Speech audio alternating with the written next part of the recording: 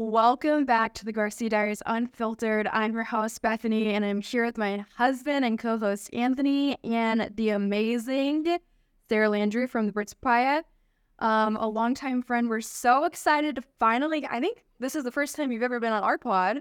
I think so. And we're so excited to have you and have a little chat. So I got to share this story about Sarah. So we're gonna take it back, and we just did a podcast with you on your podcast, and you took the words out of my mouth. So first time that I met Sarah. Now I had known of the Birch Papaya. I think you guys did some collab together online or something.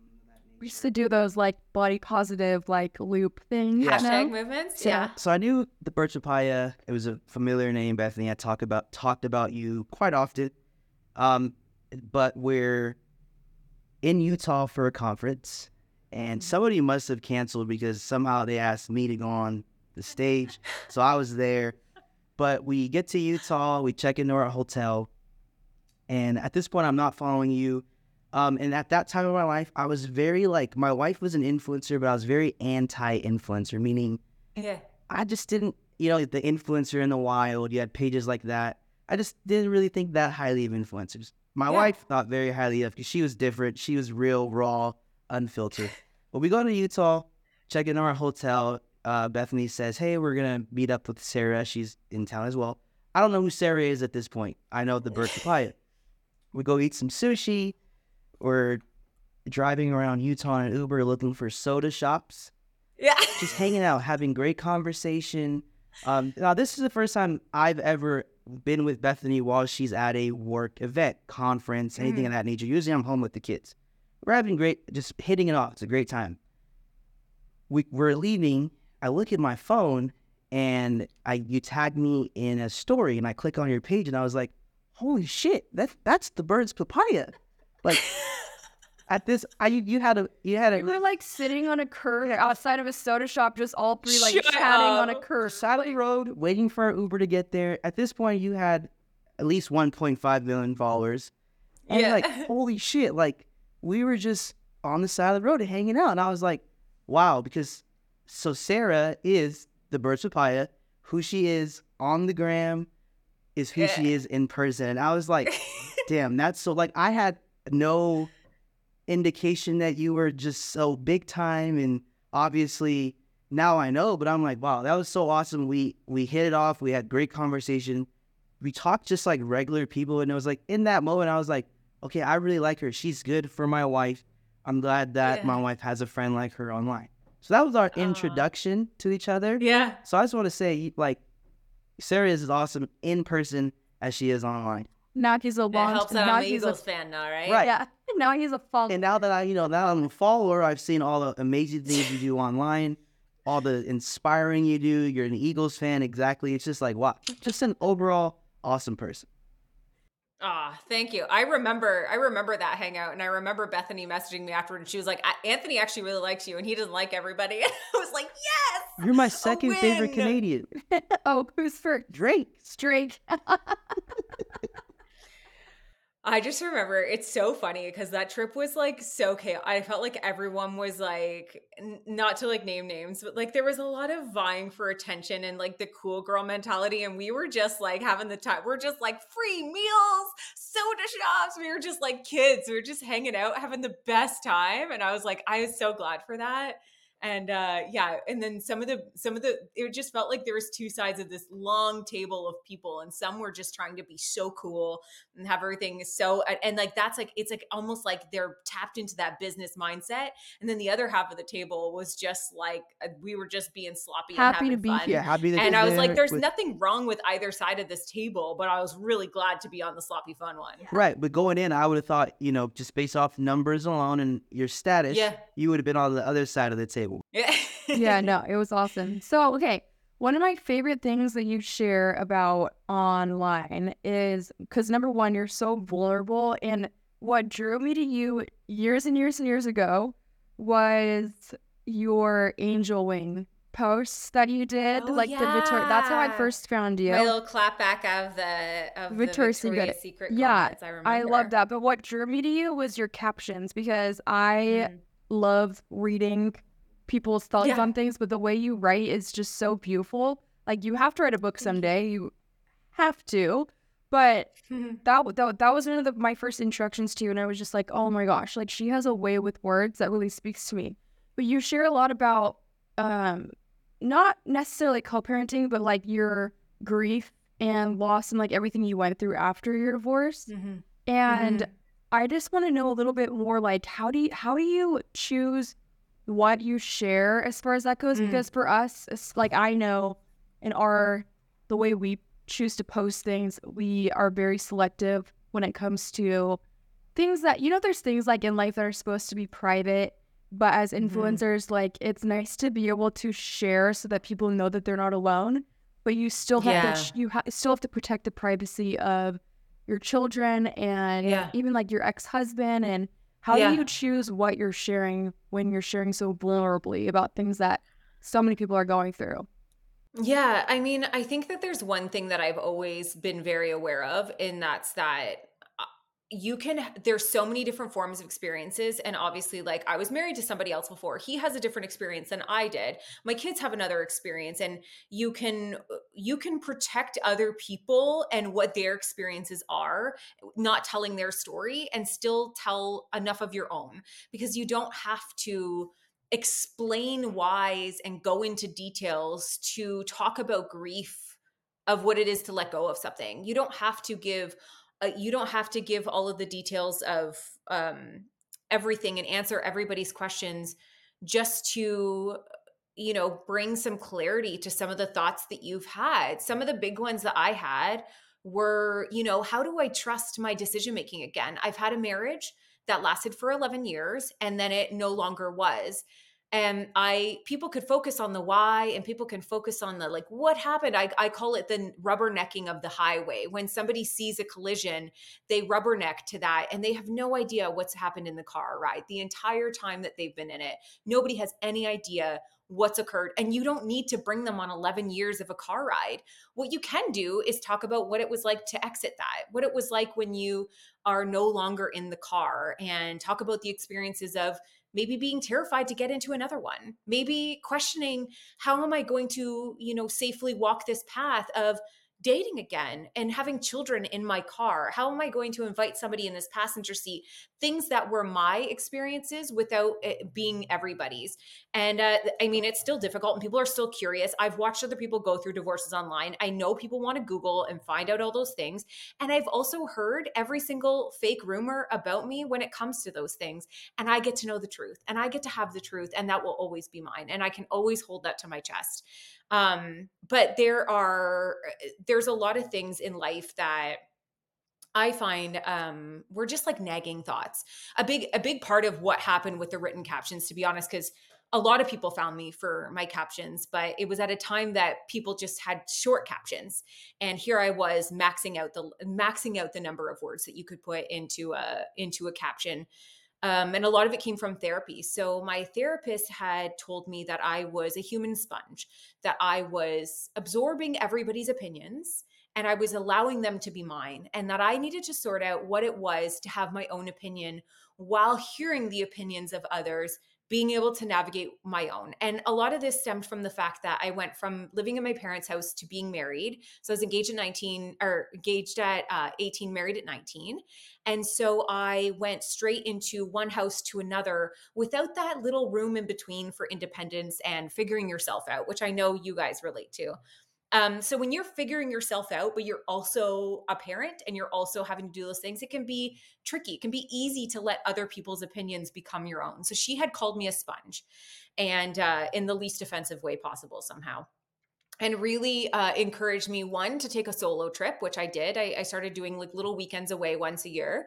And two, to start writing down my thoughts, to not just let them pass through my brain and out the other side. Pay attention to what you're thinking and feeling, because those can become formed opinions and thoughts and ways that you can navigate life without worrying about what somebody else has told you is your life. And that was a big, big thing when you're a big people pleaser, when you've grown up in a church environment. Divorce is the worst possible thing you could possibly imagine. And how do you navigate knowing you're going to make that decision, activating it, and moving forward, knowing that everything is going to be said about you? and you're doing the right thing. And so I very much started to write down my feelings and my thoughts. And through my divorce was also happening that I was going through disordered eating, realizing all of that. I was having all these health issues pop up. I knew I had to gain weight. I was starting to get into the idea of, oh my God, like dating or whatever. I really didn't ever think I'd get married again. But these captions that were actually journal entries. They were just me sitting down with these thoughts. And what was interesting is I used to even the angel wings that you talk about. I remember that day because I did that whole thing and I was like, is this going to come off really poorly? Is it going to be read a certain way? All of these thoughts, and you say all of these things. And I would post and I would throw my phone. I would literally throw it onto the bed and I would sit there and be like, don't look at it for 15 minutes. Don't look at it. You need to let what you said be said. You need to let what you feel right now be valid. Before you let anybody else say anything about it, just sit for 15 minutes. And then I would pick back up my phone. And almost every single time I'd be met with people saying, oh my gosh, I felt this. Oh my gosh, this is me. I've had these same feelings. I've had these same thoughts. I've dealt with this before. And time again, I began to realize that I didn't have to be a version of myself that other people I thought would like more. I could be myself and people could meet that version of me and that would be enough. And that's still really hard to do. I'll be honest, like, especially with growth on social media comes growth of opinion. And you have to keep navigating what it is to have thoughts and feelings and create opinions for yourself while hearing even more opinions from others. And so that can still be really tricky and hard, but that's it. To this day, I have no idea what I'll post tomorrow. I have no idea what I'll post next week. I have zero plan and I've never had a plan, but I have like 100 different things that I've written about in life experience. And when it nags, there's a lot of things I've never shared. And there's a lot of things that I might share in weeks' time. But it's almost like, actually, how many notes do I have in my folder right now? I have 1,700 notes in my phone right now. So there's a lot of things that I've talked about and written about in my phone. But essentially, eventually I'll get like this nagging feeling. And that's when I know I need to post it. And like, it used to be that I could do it really quickly and then I could walk away. Now it takes me a couple days. It takes me a couple days of that nagging feeling to go, okay, I'm going to talk about this. And one of those was like even this past week when I wanted to talk about the fact that I didn't really start to feel like myself again until 3 years after having a child. And at the same time, I was like, I feel like myself again. And I feel like I said that a year ago. I feel like I said that 2 years ago. I feel like I said it 6 weeks after she was born. But each time it means something different because each time I'm reconnecting with a new version of myself, not discovering an old version of myself. It's like a reconnection. But the nagging feeling. So I made that video and I sat with it for 2 days because I just thought, I don't know that anybody's going to understand what I'm saying. I don't know if anybody's going to get this or if they're going to think I'm just drawing out postpartum so that I stay relevant, but it nagged on me enough that I pressed the share button and I did what I used to do, which was through my phone. And then I came back and I heard woman after woman keep going like, this has been my experience. I'm 8 years postpartum and I'm in this. I'm, just about to have a baby and this gives me hope, not this gives me fear. This gives me hope that even if I feel disconnected, I can find that again. So that's sort of been what it's always been, which it's a journal. And sometimes that's really messy. And sometimes that's really inspiring. And sometimes it's really funny. And it's everything in between. So I just tried to keep doing that the best I can while also struggling with my mental health and realizing that some things are best to stay in the notes because I'm not ready to hear anything from it yet. Yeah. So we'll stay on captions here for a second because you have a posted a caption that resonated with me.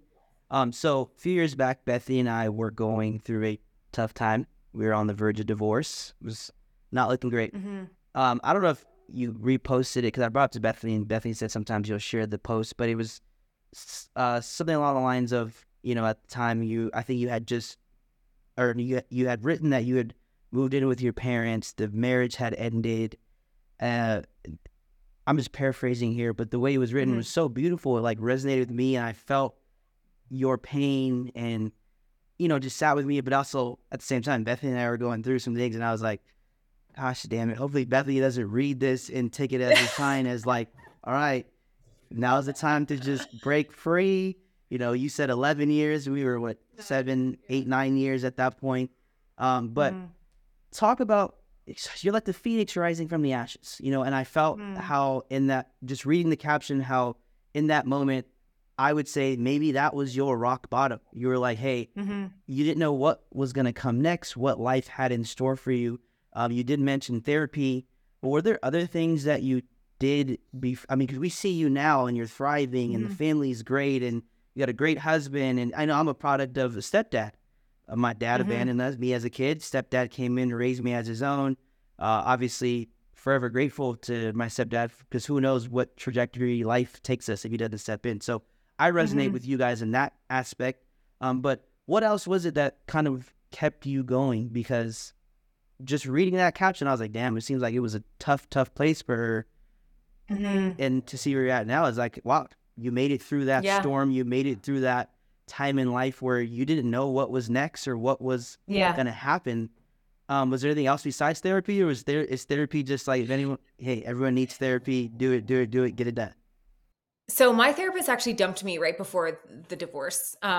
She told me that I wasn't activating on anything that I knew I needed to do, that I was very stuck. And she was like, I don't think I can walk past down this path with you any longer, until you're ready to start making changes that'll do something. It's one thing to sit with a therapist and talk about your feelings, but when you're going on years and not doing anything about it, that was a huge wake up call. So actually during my divorce, I was not in therapy. It was before I ever left. And I ended up going back to her years later. And I walked in, and the moment I saw her face, I just burst into tears, because she gave me so many tools to be able to take those steps. But I will say there is one thing, and I still, in a different capacity, I still do this, but I was a server at the time. I worked in a restaurant. So I was working a day job. I was working 2 different jobs. I was like single mom who works 2 jobs, loves her kids, never stops. But I would go to work every night, and it didn't matter how many problems I had going on in my world. Every single night you showed up, you put your uniform on, and you served others. And I would be the best server that I could be. I loved doing that. And I remember I had gotten separated in November. So that first Valentine's, I'm very single. And I said, you know what, I'll volunteer. Everyone else is in couples. I'll volunteer and I'll serve on Valentine's. It's like a high-end steakhouse here. And I showed up for that shift. And every single table, I just thought, if I don't have somebody to share this with, I'm getting to be the person that serves these Oh people yeah. in this moment. And it's interesting because when I have a bad day now, I do this thing where I randomly scroll through other people's videos that I don't follow, and I just leave them really nice comments, because I know everyone's going through stuff and everyone's getting shit comments. And I'll see like somebody's craft and people are just like making fun of it or arguing in the comments, or they're sharing their outfit and people are just like making notes about their body. And I'm just like, you know what? I can't control everything that's going on. I'm having a bad day too, but I'm just going to be this person that like shows up and serves others in any way I can. Let me just leave some really nice comments, do these little things, because I remember how much it helped me taking myself out of the situation. Like for 2 seconds, every single night, I would show up to this job and I didn't have to worry about anything else. I had to worry about getting these people a great dinner service and then going home to my kids.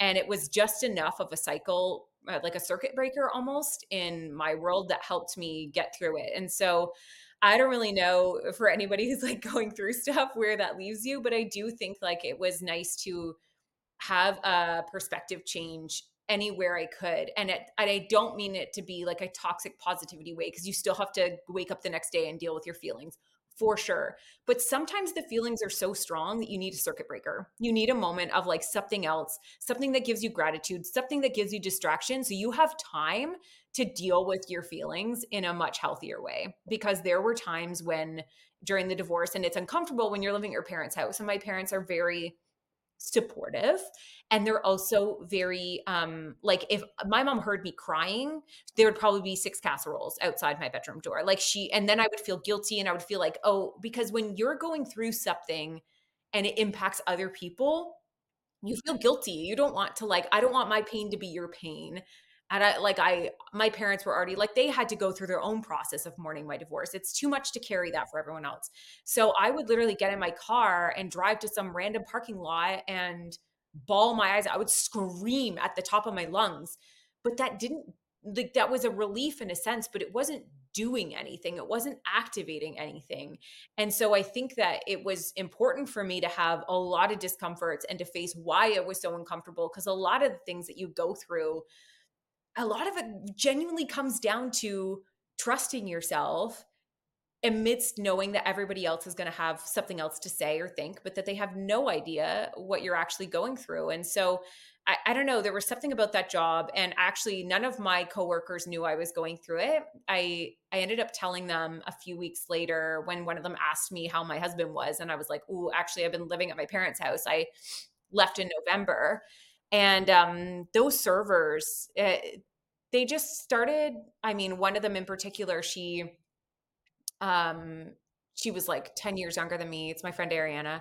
And she would be like, "Hey, I'm going to go run errands today. Do you want, like, can I take one of the kids?" Or, "Oh my God, you're doing a birthday party. That sounds so fun." And she would just, like, I'm like, why is this university student want to hang out with me and my kids? But it was like you met these new people and they were actually thought it was really cool that you had this life of hanging out with kids and getting to do fun things. We'd go bowling and all this stuff. And that changed my life too, that I wasn't like this burden of a person for everybody, that some people could actually find joy in meeting me in the garden of weeds, right? And eventually they would become flowers, but not then. And a lot of things change when you're going through life stuff. But that's one thing I always was really grateful for, was something that ultimately was a distraction, but also a way for me to, I don't know, show up in the world that wasn't about me and my experiences, because I was so ready to just zone out on that. And I'm glad that I didn't take other vices to zone out, that I ended up zoning out on just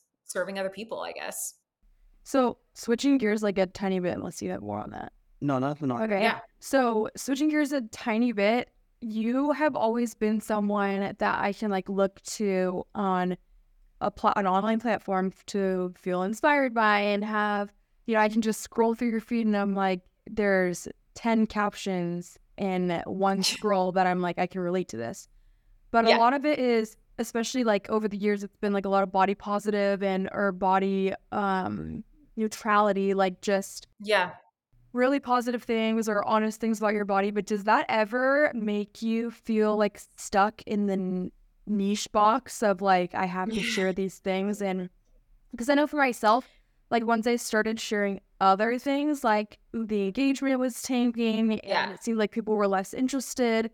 And so Yeah. then that like made me feel bad. And it was this like kind of vicious cycle of, I feel like I have to keep sharing these things or else I'm not relevant anymore. How do you battle that? Do you feel comfortable sharing things that was there a process to it?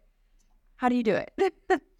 Yeah, I mean, it's interesting because most people will know me for the content that I create around stretch marks or body image and things like that. But if you actually scroll my feed, it's like 1 in 6 posts nowadays. Like, it's not everything, but I always have respected that a lot of people came for advice on that.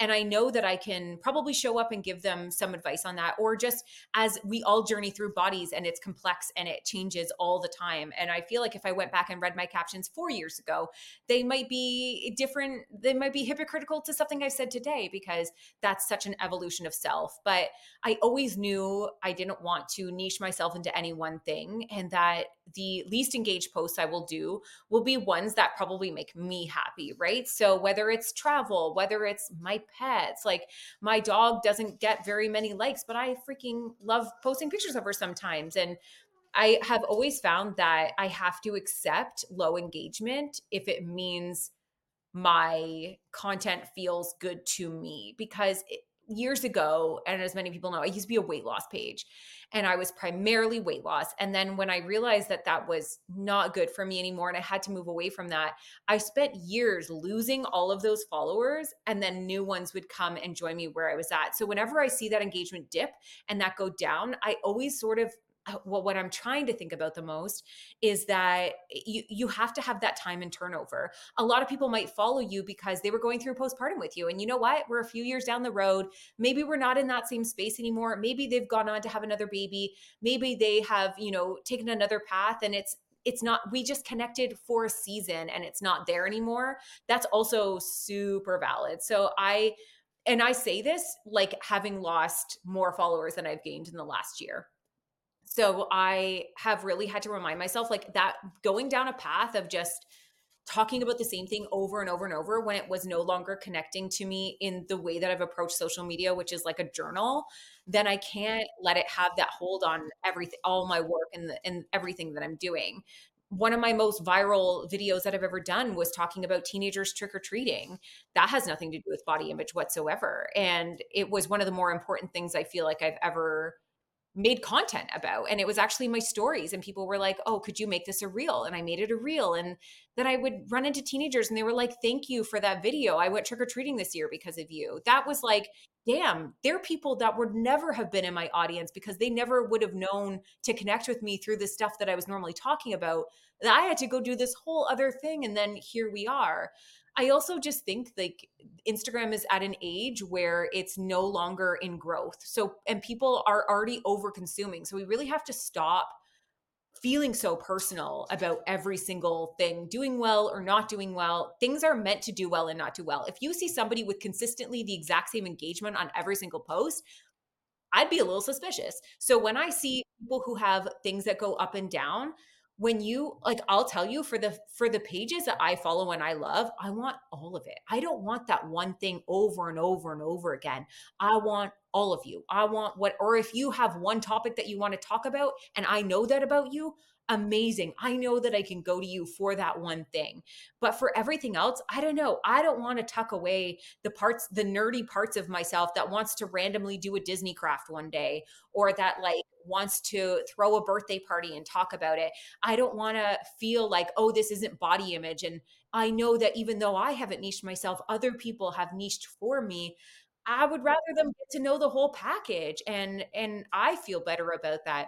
The reason that some things get more engagement is that when somebody connects on it a really emotional level, they're probably not going to emotionally connect with your birthday party.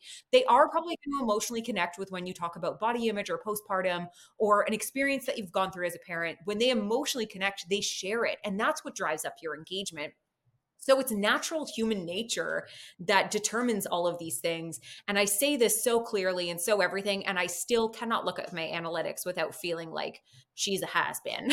Like I still have these moments of like, it's all going downhill. It's all going away. And you enjoyed it while you could, you're done.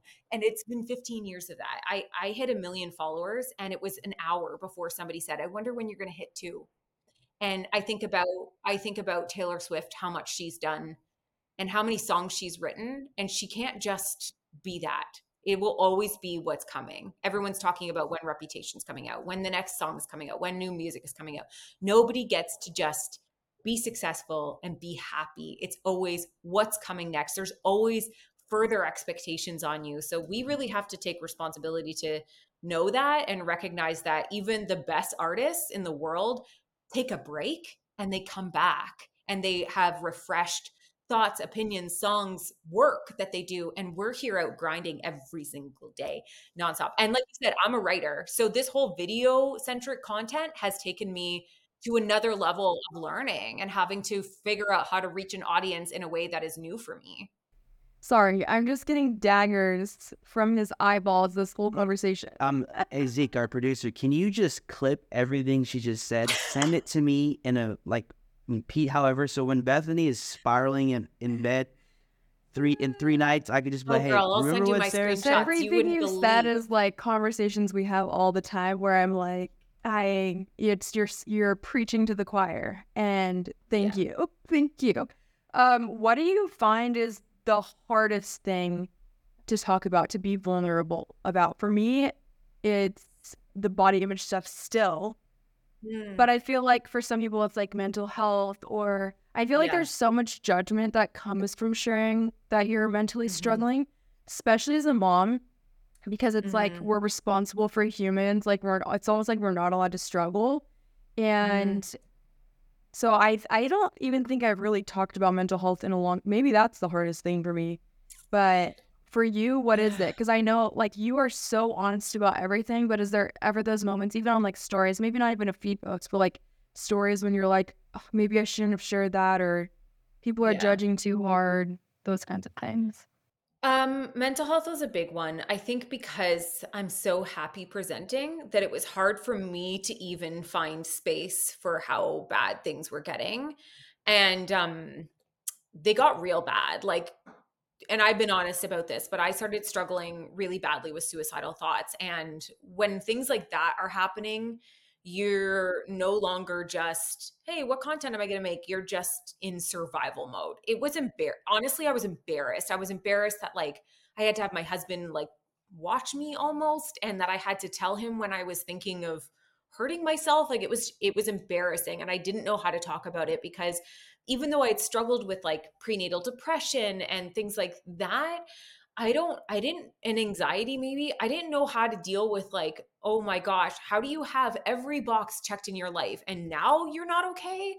I felt like I almost hated me. Like everybody else who gave me the hate messages, I was like, damn, agreed. My voice is annoying. You're so fucking right. I am a piece of trash. You start agreeing with all of the things that people say to you. And so when I started being open about my mental health, two things happened. One, I had some, I mean, really, really big eye-opening moments of people whose lives were potentially, I have PMDD, so it's like it's a cyclical, it's almost like a brain allergy to your period hormones.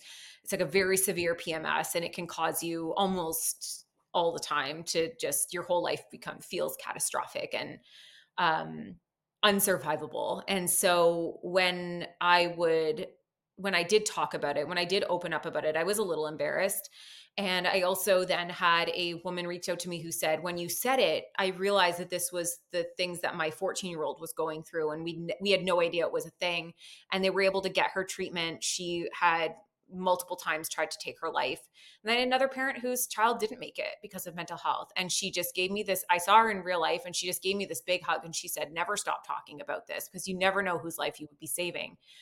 At the same time, when I told people what I was going through, it was like they knew what they could do and when they could do it. So I had to be careful. People started encouraging me to kill myself. People started um I mean, I stopped posting about mental health stuff in real time. I would just be quiet. I would actually I actually save up memes so that people won't notice when I'm actually down, because I can't let them figure it all out, or at least I feel that way. But when I was sharing about it in real time, it was like I couldn't handle anything. So I would talk about what I was going through, and then I went out for an anniversary dinner with my husband, and they were like, wait, I thought you were trying to kill yourself and now you're out for dinner. And I was like, there is so much to work through here. There's so much to process in the way that we view mental health and how we parent, how we show up for ourselves, how we are in relationship, how we cope. And so I don't share about it in real time. And I've actually shared a lot less about it because it's derailed me on a lot of my own progress talking about it, because it's people are cruel. And so I feel two ways about it. I'm really glad that I talked about it when I had capacity to, and when I will again. And I'm also glad that I have the self-awareness to say, sharing about it has been one of the hardest things that I've ever done for multiple reasons. One, because there's a lot of personal stigma that I feel like I've carried on with it. And two, it's like when you cry and you're like, how do you come back from that? How do you come back from crying? Like it feels weird to enter into like any normalcy again after that. So there's a lot of embarrassment and shame that you kind of go through, but it also was really hard to deal with how awful people could be about mental health. I don't think I was prepared for that reality. It's interesting too. It's like if you're smiling, people think that there's no possible way that you could be struggling with anything. Yes. Like in the darkest times of my life, I've put on a smile on my face because I have to. Oh yeah. I have 5 Oh kids yeah. and I have people that can't rely on me in my business. Yep. People rely on my business, and it's like I almost have to fake it sometimes. And then when I'm Yep. honest about what I'm going through, and I'm like, I've been experiencing this, and this, and people are like, well, you just went to a concert. Yeah. Well, you were just on a date night. Well, and it's Yeah. like, yeah, they Yeah. live Look at me simultaneously. living. Right. I know for me, even in our relationship, like when we got married and were together, I was not a believer in mental health. I thought it was just Mm. a made Very up thing. cultural thing Yeah. that's like it Yeah. doesn't exist. And so even with us, it's like we just had a baby, and everything should be happy and perfect. And I'm seeing her like, all right, this is so. It took me years of having to learn and understand. And hey, maybe I don't deal with it anywhere to an extent near as she does, but it is real, and I have to navigate, in those tough moments with her. Is, hey, sometimes I think of a response or an answer to something, and it's like, okay, now's not the moment, and I got to kind of make sure that I'm here for her. So that's just in our real life. So people online, you give them an inch, and they're gonna try to kick that whole door open. Yeah, so true. So switch gears a bit, because obviously we're parents. Your kids are a little bit older. What is your oldest? The ages? So they'll all have birthdays soon, and they will be 18, 16, 14, and now we have Lemmy, who's just turned 3. When I first started this is just crazy, because when I first started following you, Bowden was like a child, like an actual He was a toddler. Like, literally, it's so crazy. People are most freaked out by watching Bowden grow up, because it's happening so fast, and he's taller than me now, and his voice has changed, and everyone's like, what the heck? It's wild. So it's a 2-part question. Yeah. As far as like content you put out. So we had a situation where I had some braids in my hair. The lady braided them too tight, was causing pain. I cut the hair off. Watermelon head? And I had the bruises in my head, right? Yeah. And somehow a video that Bethany posted made it onto some compilation video on YouTube. So some kids were like bullying our daughter about it, calling her dad basketball head. It was no big deal, but they were like, that's like, she was like, don't talk about my dad like that. One of the kids is like, your mom's probably going to divorce him because he has a melon head. Right. Like the weirdest stuff. We're like, what? And she's 10, so they're young kids. And obviously that is nothing major. I had bruises in my head. What do you want me to do? I didn't, but as far as, you post some vulnerable things, you're open, honest. Has anything like that ever trickled down to the kids? Because you said your oldest is 18, teenagers, high school, kids are mean. Has anything like that ever happened? And did you ever adjust, or how do those conversations look with the kids that you're 18, that's an adult, you're going to start your own life, you're transitioning to the next stage? Yeah, it's funny. We haven't had anything I know there have been friends of theirs who come across my content and know about it. That becomes a little bit of a weird lens when you're like, okay, when I'm sharing this stuff, I have to remember that, this app is for ages 13 and up, and they could see this. But it's also interesting because I've always really fought for my kids understanding that there was a lot of like, that's me, that's not you. And just like, I don't know, it's like such a weird thing, but they've never that they've told me been anything but proud and happy. I mean, they call me cringy for sure. Of course, they're Gen Zs. They're like, you're so cringe, millennial. But they also know, like, if they were like, didn't like something that I posted, that it's not about them, it's about me. And so they're fine with that. Everything that involves them, they have to give the stamp of approval on. So I think there's at least that. And I mean, I have shared some like openly embarrassing things before, like when I had shingles on my vagina. I talked about it and they were like, oh my God, mom. But I also watch them grow up now and they're getting less embarrassed about the things that naturally happen as humans. And I remember like one of my daughters had stretch marks on her legs and I was like, damn, that's so cool. And I was like, it just wasn't even a thing for her. And I was like, it's so cool to see that. I hope it's all positive and good. And but to be honest, they're very they troll me the most. They're just so funny and they keep me so humble, and they're also my biggest supporters. And so it's been really fun to have that. I don't know, maybe because I also didn't let them have social media until they were like of age. I think I allowed Bowden to watch certain, like you can access it, but you couldn't like post anything. You can't do anything. None of my kids post on social media really. They just like use it as like a consuming, like they would have YouTube or something like that. But whenever I let, like Gemma, for instance, she's older, and we did a little get unready. We've done a couple of get unready videos with me that were her idea.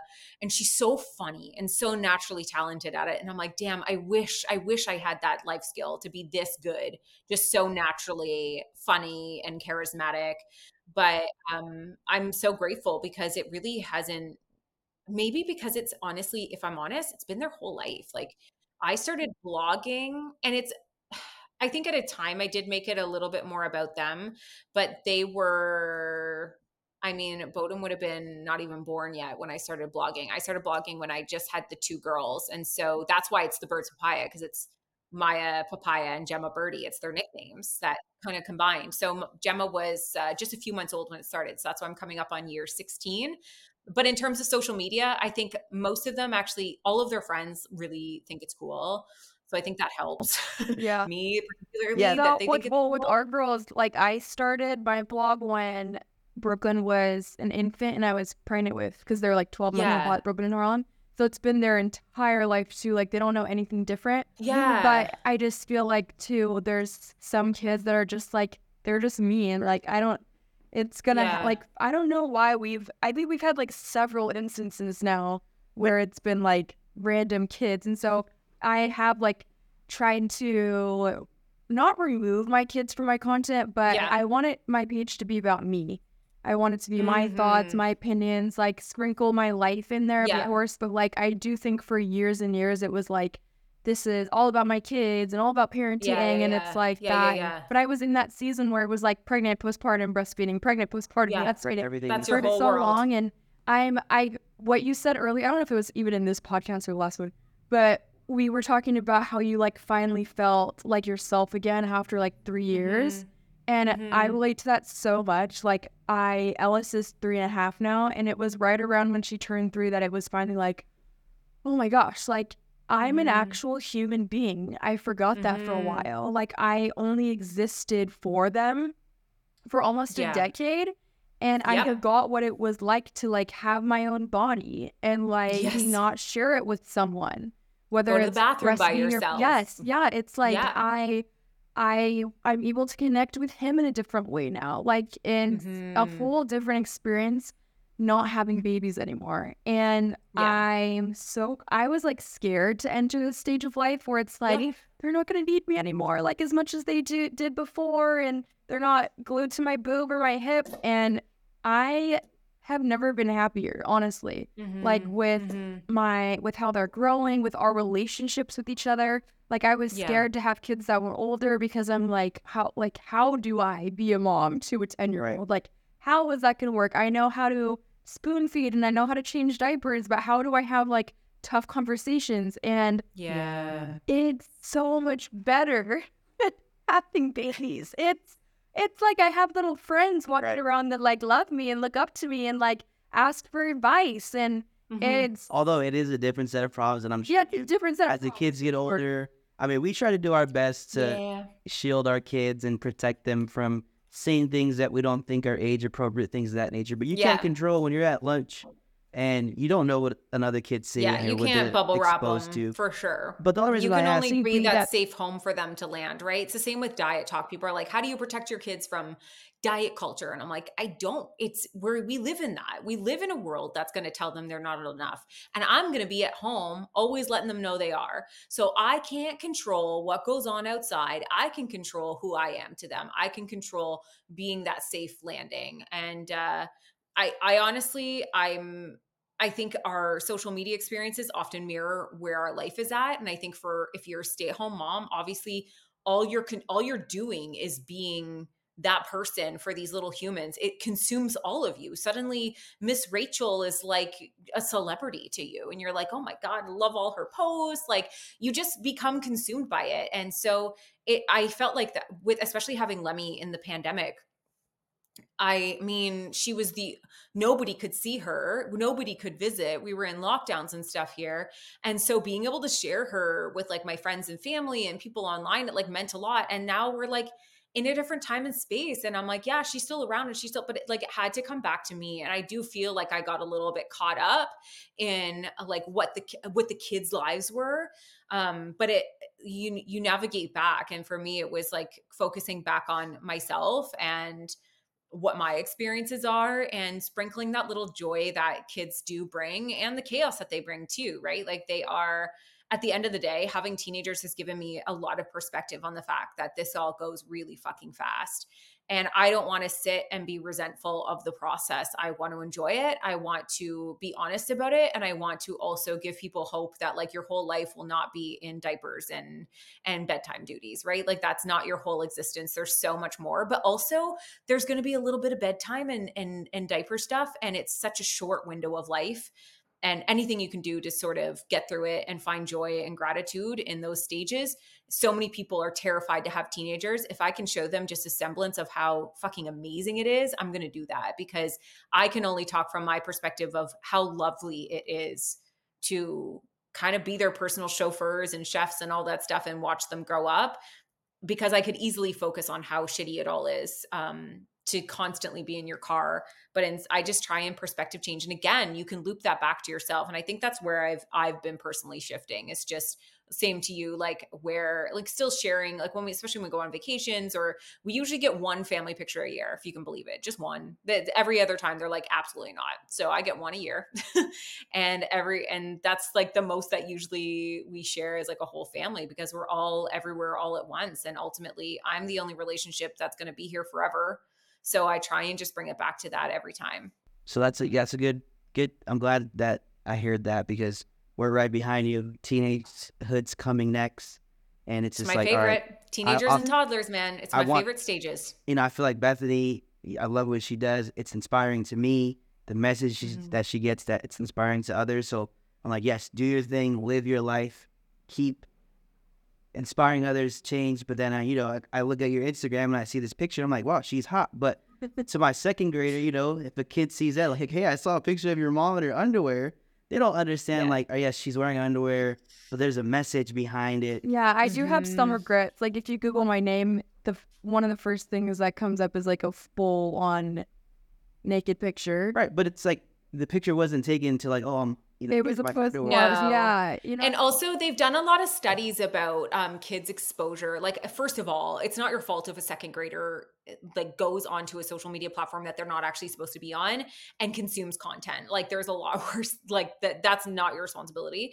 But second, there's been a lot of studies, because in certain countries, people are much more liberated about their bodies, and kids who are part of that have much more positive body image views and have a less skewed view of the world, I guess. And I think it's also important for us to constantly be reminded that your body is not inherently sexual. And so we shouldn't have to be apologetic about when we're putting our pants on and we see our skin wiggle a little bit. We're not trying to be sex appeal. If we're in our underwear because we're literally posing for underwear, guess what? We all have to wear underwear. And it's just like, I have to remind myself of that a lot, but I also am just like, it's not my responsibility. Especially like with the guidelines that are on social media, you can't actually show all that much. You really, really can't. Like, you can't show, I have a picture of just like my bare belly when I was pregnant, and that got like flagged and taken down. So, I mean, if it's no different than what we're going to see on the beach fronts and things like that, it's not, I don't know. It's just like, it's body policing. And if I ever see my kids like go like, oh, she's like if I ever heard my kids be like, oh, somebody's wearing like so little on social media, I'd be like, that is their body to choose with. They're following the guidelines of the app.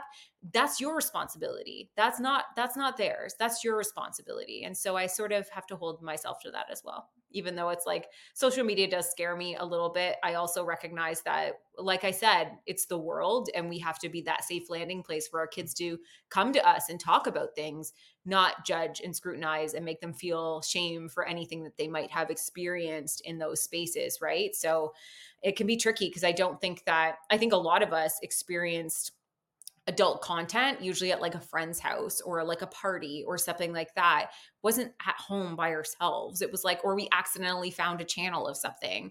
And so that can be really confusing and really shameful for a lot of people. And at the same time, I always want to be the kind of person that if they told me about it, it would be like, okay, that's not like, don't feel bad. We're going to like talk through it. I haven't never had to come across that yet, but if it happens, it happens. Actually, that's not true. One time Gemma was planning a peacock birthday party and she Googled it with 2 separate words. We had to have a chat then. She found some content. She was like, and she was so like honest about it. She was like, yeah, that's disgusting, and moved on. And I was like, okay. So just for our listeners, that's, you know, we're the Garcias. We're dealing with things of that nature in our household, and we're just having real open, honest, age appropriate conversations because we're not gonna shy away. The kids know who we are, what we do, what we stand for. Not the kids Googling things, but the kids have friends that have like older siblings and stuff, and have been letting them in on some things, and we're just like, so it's a scary time, but also we're like, hey, we're doing the best that we can. What we think is the best. So just hearing that have this conversation with you, you know, our kids let's be real. Bethany and I grew up in purity culture. And so you know how everything works out. So there's a great page that I like to reference a lot called Sex Positive Families. And they talk a lot about like being open and honest with kids actually reduces the chances of them being dangerous with their bodies. Yeah, I love that. This whole conversation is inspiring to me. And I'm just so grateful that you took time out of your day to come chat with us, because I know it's going to be such a good conversation for people to hear. It's been in the works for way too long. I'm so happy we did it. Do you know the song yet? No, I have to learn it because I was at the game. I will tell you this, though. I was at Disney and I saw one of the guys who worked there at the popcorn stand. He said he was from Philadelphia. And I said, are you an Eagles fan? And he said, yeah, I am. And I go, go Birds. And he handed me a free popcorn. And I was like, best day. Mark Wahlberg. We had a little, was it Mark Wahlberg? Yeah, Mark Wahlberg. I wore an Eagles hat to an event. He looked me in my eye. We did a little Go Birds, you know? Hey. That is so cool. Anyways, you guys can follow Sarah at the Birds Papaya. Go listen to her podcast. We love her so much. And thank you, Sarah, for chatting with us. Yeah, thank you. Yeah, thank you.